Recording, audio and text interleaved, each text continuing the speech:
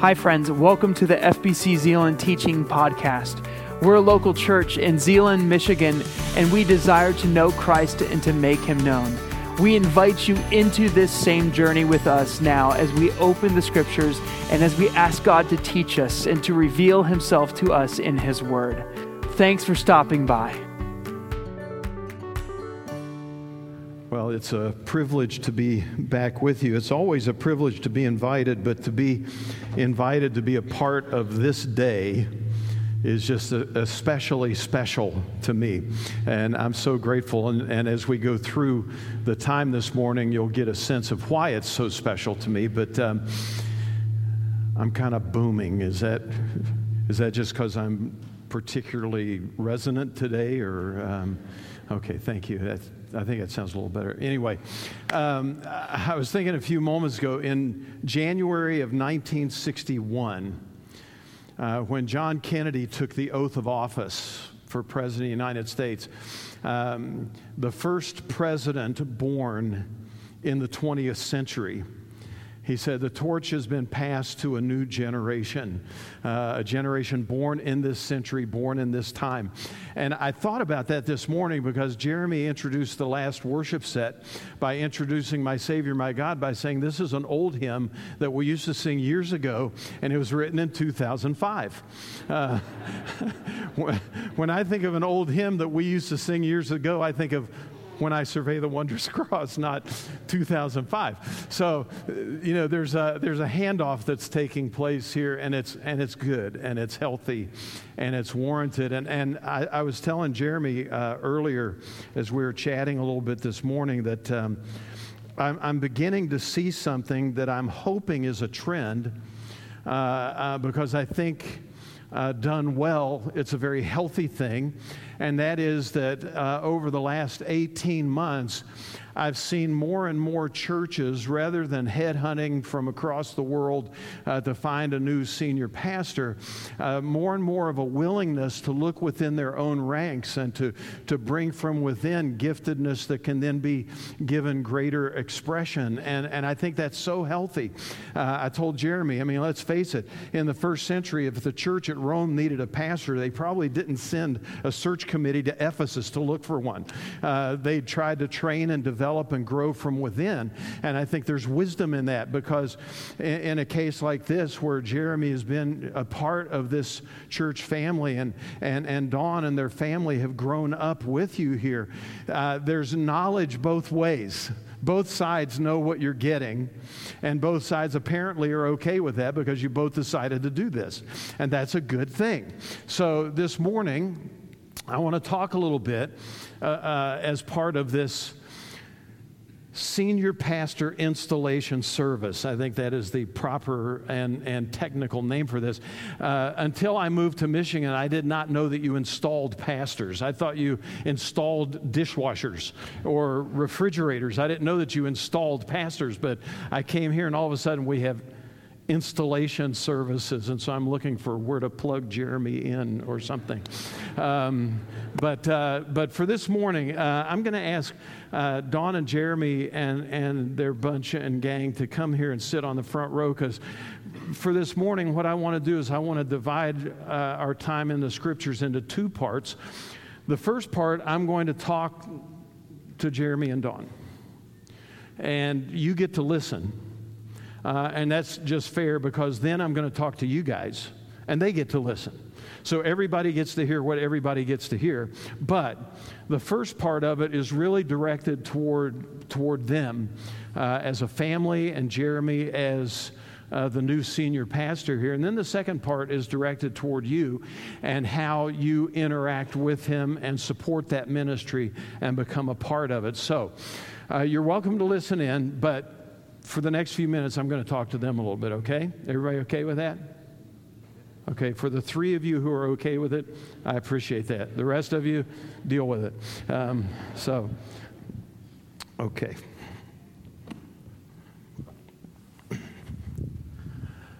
You I don't know, and you I don't know. We've already had a conversation this morning, right? Pastoring is the most challenging, gut-wrenching, blessed, heartbreaking task you can engage in. I consider it to be the most difficult of all jobs, and that's easy for me to say because I was a pastor, and I don't know how to do any of the other jobs, so they may be a lot more difficult. I just don't know that. But because of the human engagement and the human cost and involvement, I just think it's so terribly difficult to do and to do well and to do faithfully and to do for a period of time. So I want to just kind of focus on three ideas. And as we focus on these three ideas to kind of undergird the role that you've stepped into here, because I know you've been doing this for a little while now. The first thing that I would tell you, in Matthew 10, Jesus was talking about opposition that his followers would get. And as he was talking about it, he was talking about a different kind of opposition than the kind that we sometimes get in ministry. But still, it's opposition. And how do you relate to that? And how do you respond to that? And I think there's such great wisdom. Duh, what a surprise. It's Jesus. So, of course, it'd be wisdom. But he said, be wise as a serpent and gentle as a dove. That is a difficult balance to strike. Because gentleness often is received as if it were weakness. It's not weakness. Gentleness, meekness, the Greek word for that means strength under control. It's strength that doesn't have to have its own way. It's strength that knows how to leverage situations because it is gentleness that is balanced by wisdom, knowing when to be strong, when to be weak, knowing when to apply and when to pull back. And I think the balance of wisdom and gentleness is of critical importance in ministry today because we live in such a fragmented society. We live in such a polarized society. We live in such a hypersensitized society that it's so easy in a moment when we aren't being reflective. It's so easy in a moment to drive people away from the Christ we want to attract them to. So by balancing wisdom and gentleness, it gives us a chance to express his heart. And ultimately, at the end of the day, that's what we're supposed to be doing anyway. Not just you guys, but all of them back there too. So I hope they're listening like I told them they could. But all of us, our job is to represent Christ. But if we don't have wisdom, we will not respond as he would to situations. And if we don't have gentleness, we may come across as more harsh than his heart would desire. And so to balance wisdom and gentleness, I think is a great, great challenge, but one that I think can underline your ministry with real grace and real opportunity for impact. So the first one, wisdom and gentleness. Okay, so far, doing all right. How about you? Are you doing okay? Doing okay? Yeah? Okay, good. Good. Her eyes are about that big. You're talking to me? I thought she was from New Jersey for a minute. Second thing, you were talking a moment ago about word order being important. Thank you for teeing me up. Be a servant who leads. And the word order there is critical because being a servant who leads is totally different from being a leader who serves. We all see the photo ops usually on Thanksgiving where the politician hops out of his limo and goes into the soup kitchen and serves for 10 minutes and then hops back in his limo and goes someplace else. That's a leader who maybe for a few moments was serving. That is not the image that we have of Christ in Philippians 2. In Philippians 2, it tells us that in eternity past, Jesus had the very form of God, but then it says that in the incarnation, he came in the very form of a servant. Now, when we hear the word form, we think shape. We think a concrete form or a dress form, or we think form, shape, external, stuff like that. That's not what the word means. The word form means internal essence. So in eternity past, Jesus was in eternal essence everything God is from all eternity past. Essence, the essence of God. He was 100% that. But when he came, He took upon himself the absolute eternal essence and nature of a slave. He became a servant who leads.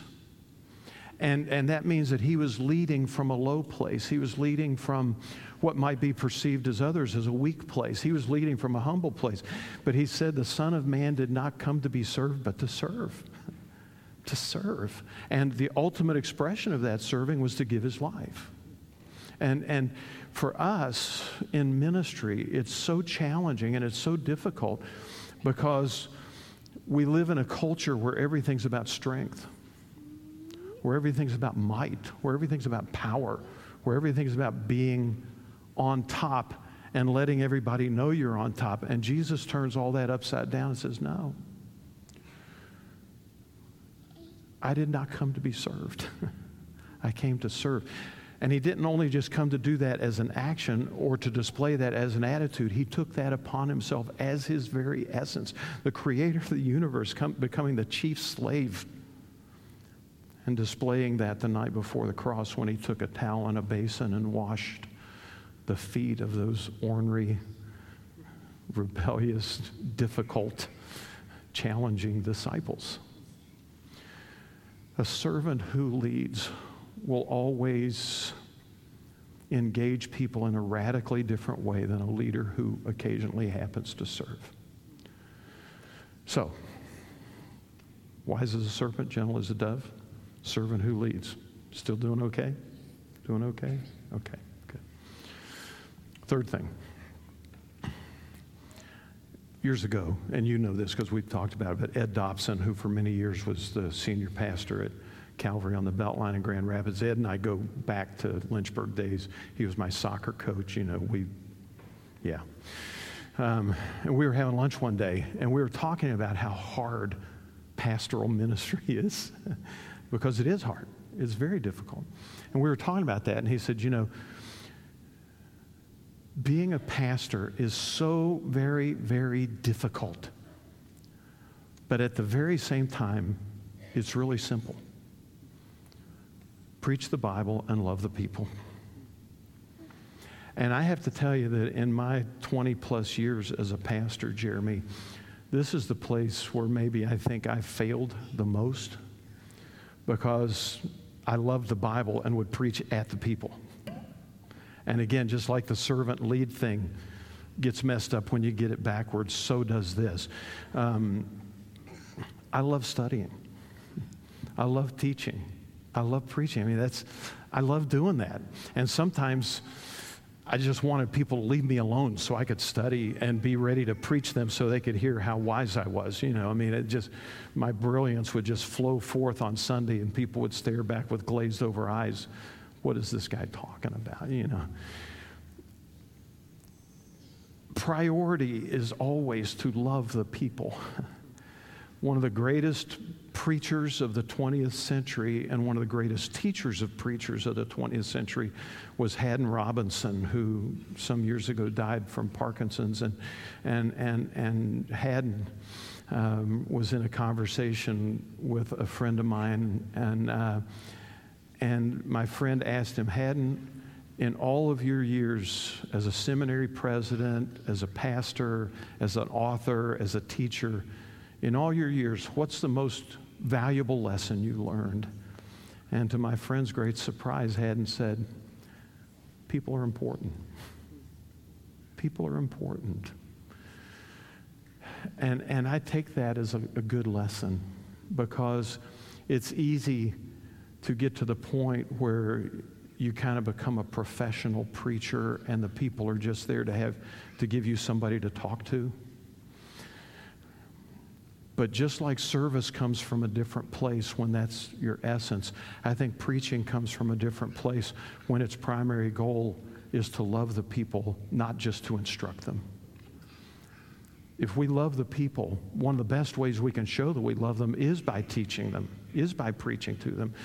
But it's so easy to slip over into doing that mechanical thing without the heart and passion to see a people grow in the likeness of Jesus and to see them embrace him wholeheartedly. And Dawn, Marlene is my greatest sounding board, critic, analyst, advisor.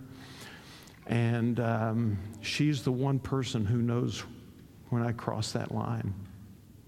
And it becomes about performance and not about expressing the love of Christ through the scriptures to people. And that's some place where, I think by now he's figured out that you love him, okay?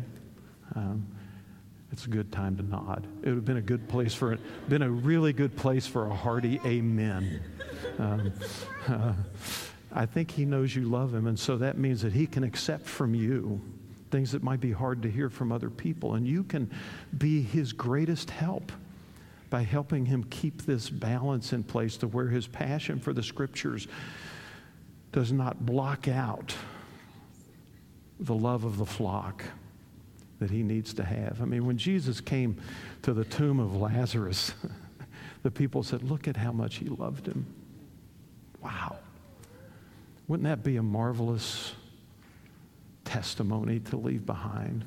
Man, you remember when Jeremy was the pastor here? You remember how much he loved us? That wouldn't be too bad. So, wise as a serpent, gentle as a dove, right? Servant who leads, not the other way around. Preach the Bible, but love the people. Okay? We good? Okay, now it's their turn.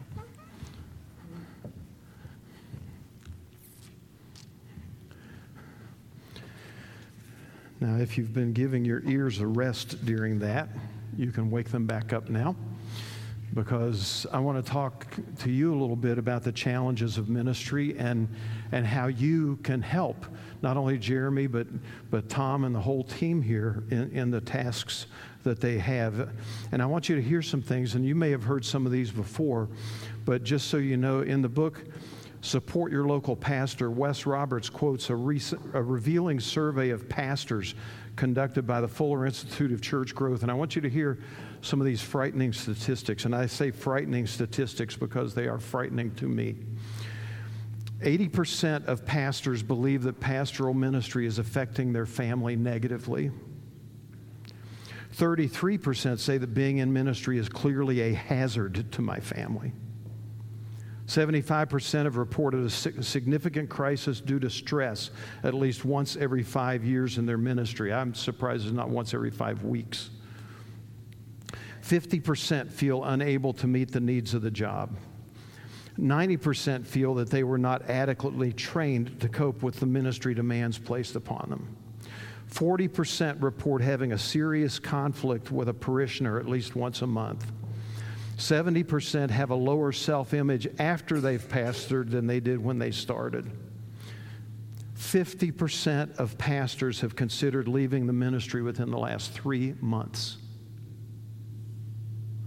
Those should get our attention. Those should get our attention because even though pastoral work is always going to be difficult work, it should never be debilitating work. It should always be joyful work. Even in the midst of tears and difficulties and challenges, there should be the joy of serving Christ and serving others, because that's what we were made for. And when you see these kinds of statistics, one report refers to pastors as, quote, the most occupationally frustrated people in America. As people in churches, that should get our attention. That should cause us to ask ourselves, why is it this way, and how can I help that from happening here? How can I help that from happening here? So I'm going to offer you 3 things, just like I offered Jeremy and Dawn 3 things. I'm going to ask you to consider 3 things. First of all, I'm going to ask you to choose. Key word is choose. Choose to respect your pastor. Choose to respect your pastor. 1 Thessalonians 5:12. Now we ask you, brothers, to respect those who work hard among you, who are over you in the Lord, and who admonish you. There is an absence of respect for pastors today. They are the butt of every joke. They are the target of every comedian. They are the recipient of snide comments.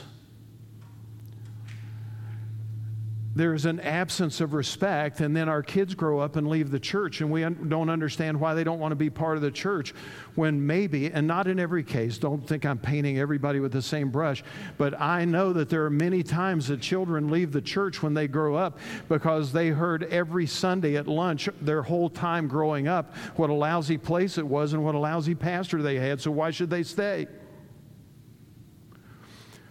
We need to cultivate a culture of encouragement within the life of the church. Jeremy can do that to a degree from the pulpit, but it also has to be cultivated within the hearts of the people as well. We must develop a culture of encouragement rather than a culture of criticism and complaint. We'll talk about criticism and complaint in a minute, but one of the ways that you can best show respect for your pastor is how you respond to criticism of your pastor and how you yourself manage it when you have concerns and questions about what's going on in the church. Now, the things that I'm talking to you about now and will continue to talk to you about are things that, conservatively speaking, I would estimate 100% of the pastors in America would like to tell their churches, but they can't because it's too self-serving. I can. I mean, what are you going to do? Fire me? I mean, I don't work here. You know, I have no skin in the game. I can be honest with you because I care about you and I care about Jeremy and Dawn. I can be absolutely honest and transparent with you about what I honestly see as the need of churches today. And one of them is there is a vacuum of respect for their pastors that needs to be dealt with.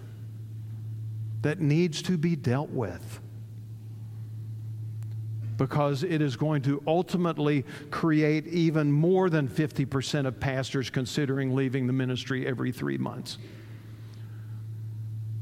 Ministry's tough enough as it is. You deal with people in the darkest seasons and the darkest moments and the darkest hours of their lives, and you carry the weight of that, and you carry the burden of that, and you carry the heartache of that all the time. And when you have to fight on another front of criticism that is unfounded or criticism that may be well-founded but is poorly handled,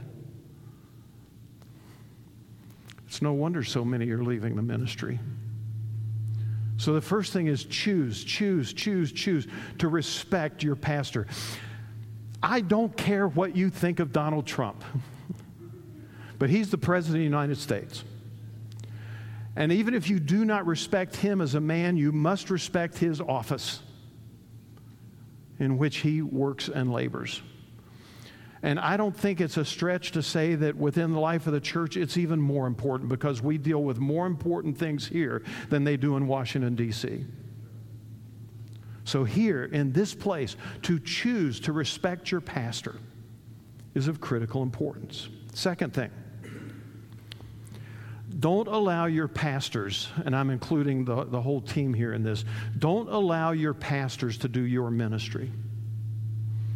Ephesians 4 tells us that God has given to the church teaching pastors to equip the saints to do the work of the ministry. He has not given the church teaching pastors so that they can do the work of the ministry and you can sit on the sideline with your feet kicked up and a glass of lemonade cheering them on.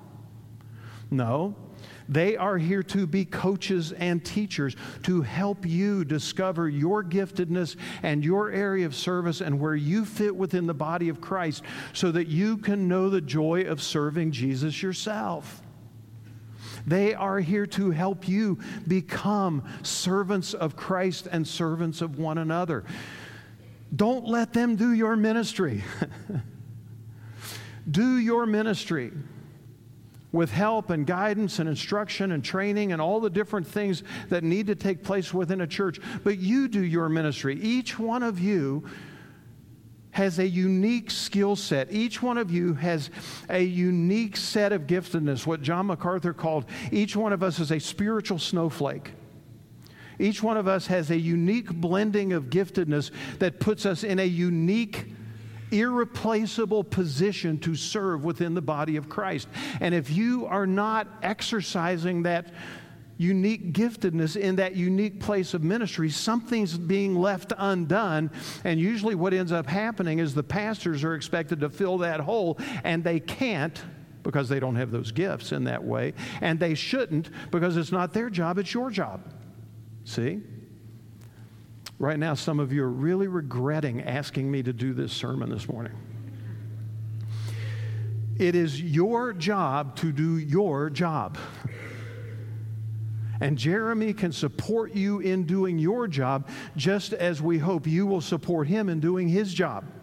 But his job is his job and your job is your job. Don't let him do your job. Don't let your pastors do your ministry. Explore your giftedness and find where it fits and become great at serving Jesus in that place and in that space that no one else can fill within the life of the church. Okay? So first, choose to respect your pastor. Second, don't let your pastor do your ministry. Third, and you'll be glad to know that you only get 3 just like they only got 3. We talked earlier about criticism, concern, complaint, all those C words that are kind of dark and negative.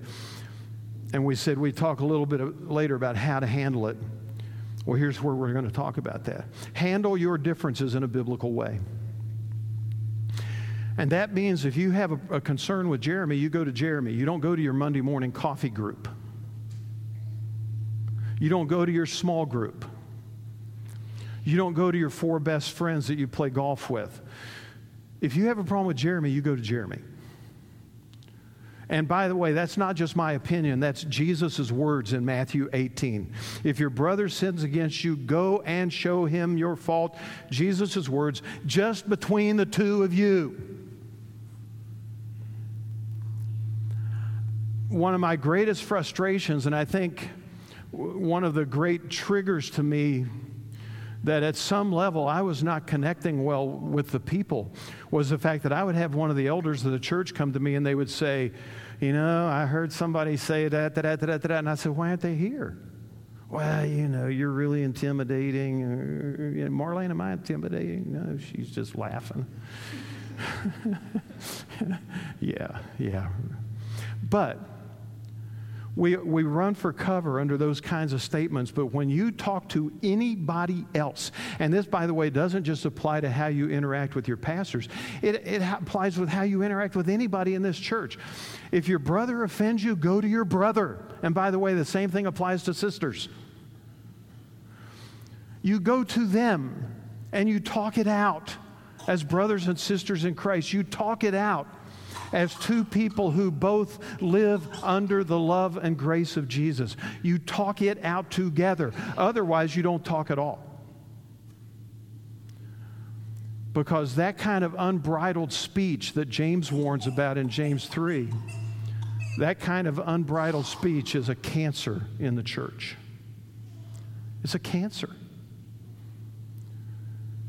If you have a problem, go to that person. If they don't respond well, Jesus says, okay, take some others and go along. Take some others and go along.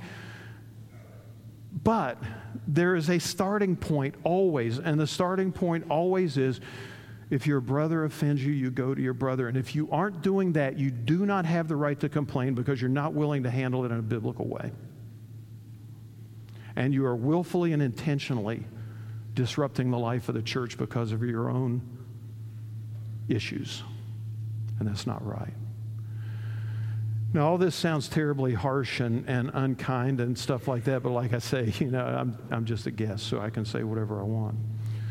But what I'm telling you is not just what I want, it's what I really genuinely believe churches need to hear today. I see far too many pastors who are being slaughtered on the altars of somebody else's bad attitude. And as Paul said in the old King James Version, beloved, these things ought not so to be. It's not supposed to be like that. It's not supposed to be like that. This is supposed to be a place where love lives, where gentleness lives, where patience lives, where kindness lives, where we give each other the benefit of the doubt. Because Who knows? Maybe I don't even have all the information. When I was pastoring in Holland, we had a particular situation, and we had worked through it at a leadership level and done everything we could to try and be biblical about the way we were handling this problem. And a couple of weeks later, when some of us started to surface, one of the elders came to me in my office, and he just ripped me up one side and down the other. I mean, he was tearing me to pieces. I can't believe it. This church is going down the drain. You guys are doing this, and you guys are doing that, and this is terrible, and you guys are terrible, and this place is terrible. And he just raged for about 5 minutes. And when he got finished, I said, sit down. Only I said it a lot louder than that. I said, I'm going to tell you every step we took in doing this. And I went through about 15 minutes of stuff, all of which could be shared without violating any confidences. And when I finished, he looked at me with this kind of stupefied look on his face, and he said, well, I didn't know that. And I said, yeah, but what bothers me is you didn't know that, but your knee-jerk reaction was to assume that we would intentionally do the wrong thing. And that bothers me. That bothers me. You could have cut me a little slack and come in and said, hey, listen, there's this thing going on, and it kind of concerns me. What you got? What can you tell me? Help me understand. And we would be having a very different kind of conversation in this moment. Handle your differences in a biblical way, because Jesus said so. Not me, Jesus. In Paul's final letter, 2 Timothy, at the end of the letter, he talks about a man named Alexander the coppersmith. Now think about this. These are the last words Paul's ever going to write. And in the last words of the last words Paul's ever going to write, he says, Alexander the coppersmith did me much harm. Now, I want you to sit with that for a minute, because 2,000 years later, we're talking about this guy Alexander because he was mean to Paul. Alexander the coppersmith. Can you imagine how much pain it must have caused Paul that he would write it in the scriptures for us to read 2,000 years later?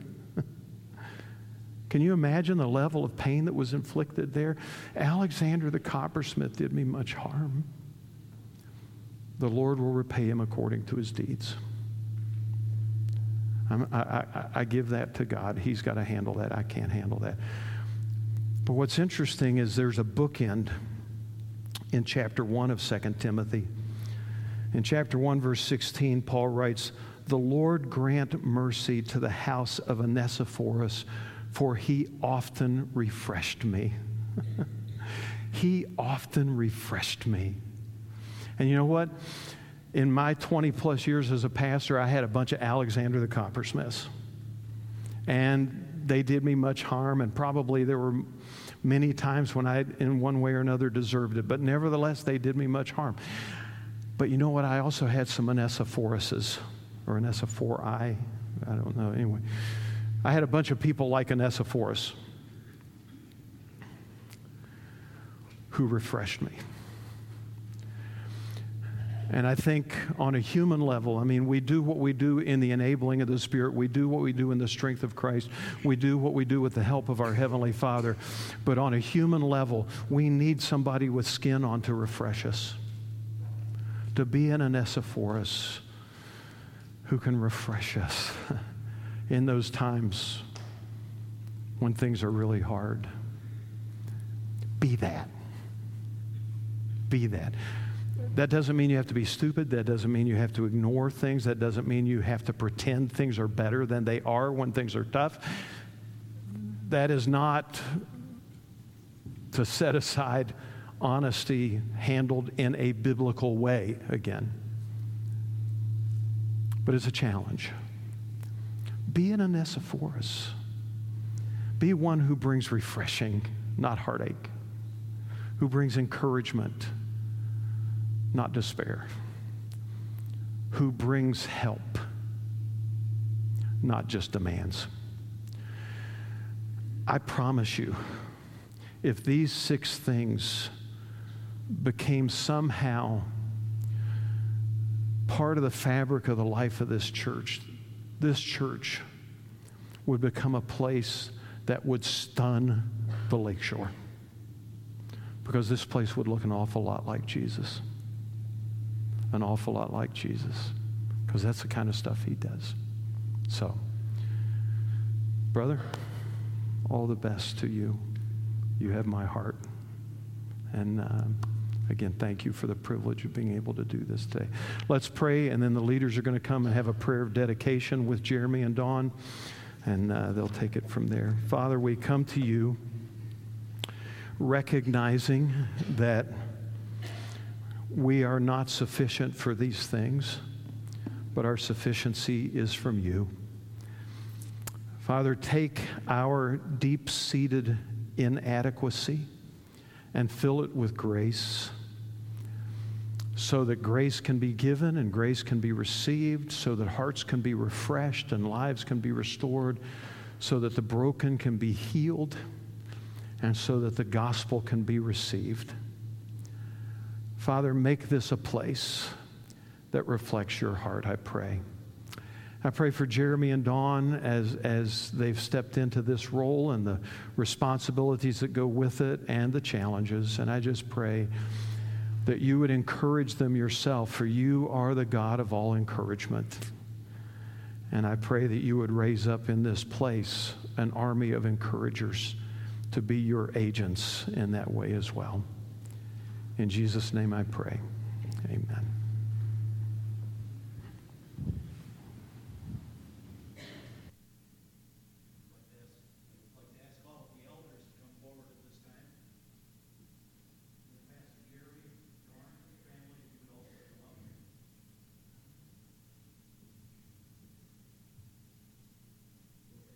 Try that again.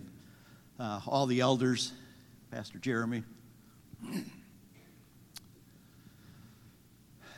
Pastor Bill, thank you for your clear instruction this morning, not only to Pastor Jeremy and to his family, but to us as a church, as a congregation, how we should respond to him.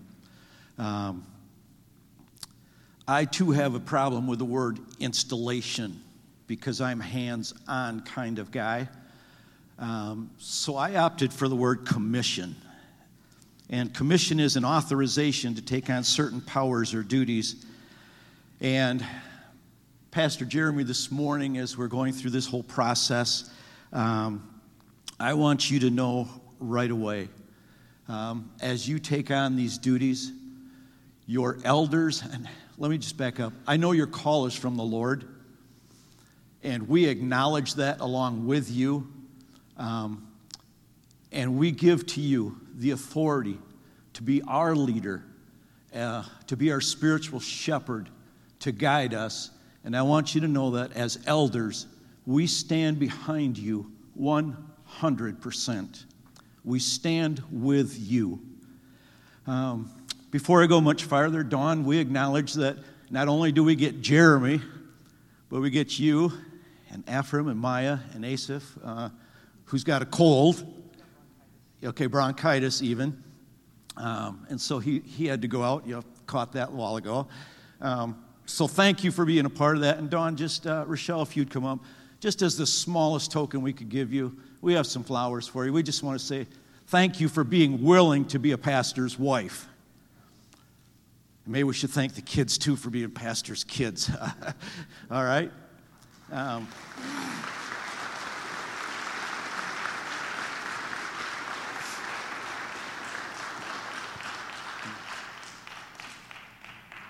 I just acknowledge this as a great day in the life of our church. Now, I know Pastor Jeremy has been preaching for a while, but we stand on today.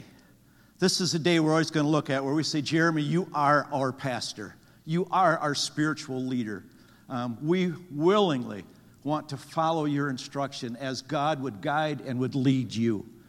And so I want to pray this morning for you and for our church. So would you join with me as we pray? Father, this is a great day in the life of our church.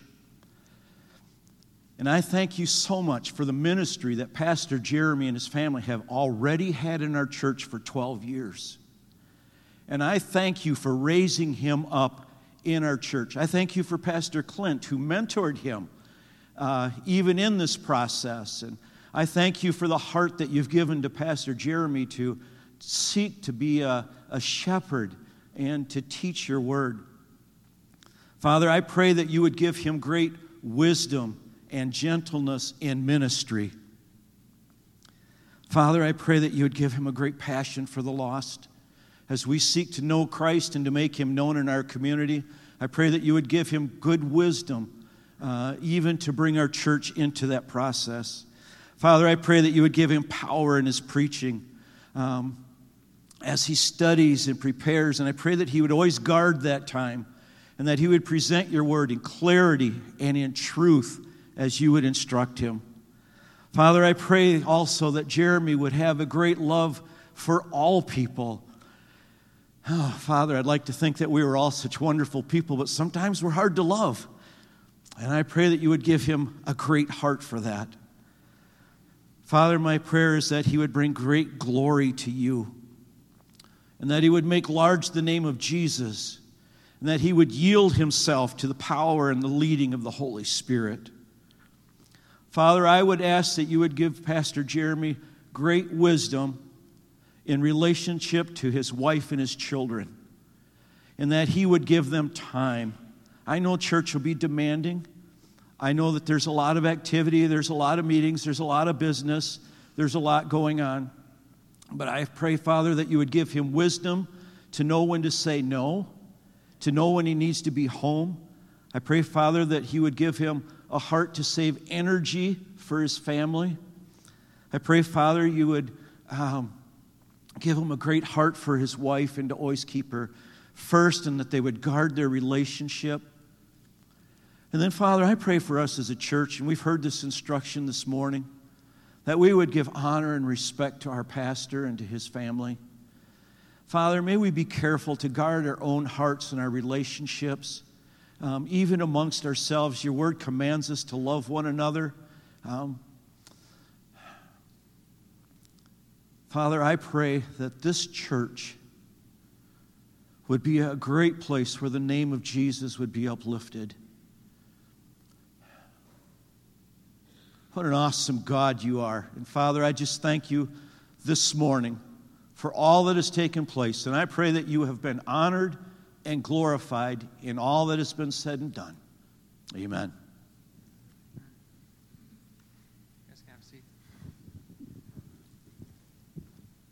Thank you, everyone.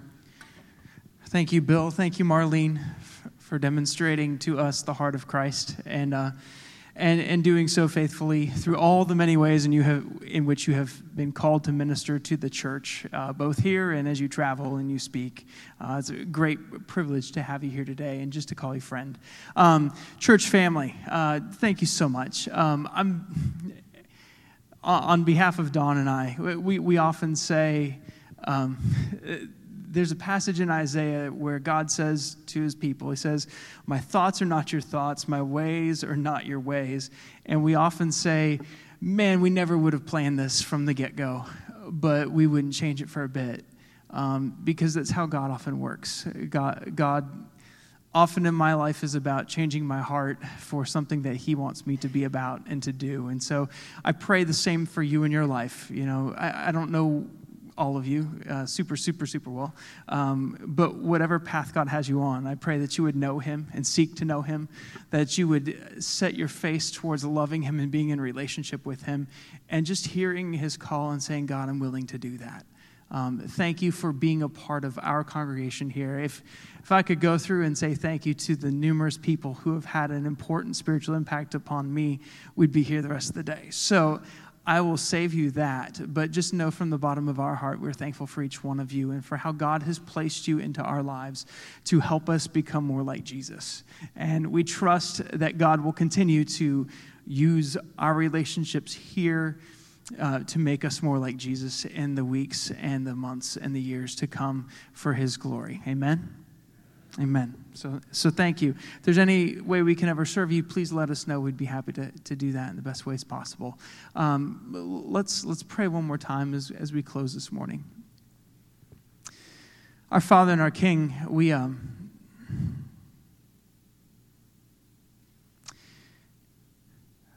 God, it is a great weight to know when you're called to something and to know that in and of your own strength, you cannot do it. And yet, God, it's a weight that you say, come to me all who are weary and heavy laden, and I will give you rest. Take my yoke upon you, for my burden is easy and light, and there you find rest for your souls. And God, many of us come today with responsibilities and burdens on our shoulders. And God, we need to come to you, and we need to just drop those things and say, God, here's my marriage. God, here's my job. God, here's my family. God, here's this situation. God, here's this situation.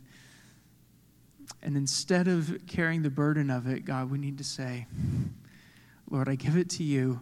Help me to walk in faithful witness, faithful love, faithfulness in this right now. And God, we pray for your grace to give us just that, sufficient strength for today. God, I pray that we would not worry about tomorrow. You say in Matthew that each day has sufficient trouble for itself. But today and each day to seek first your kingdom and your righteousness. And God, we set our hearts towards that today. So Lord, even as we have heard, may we go and may we live for your honor and for your glory. In Jesus' name, together we say, amen.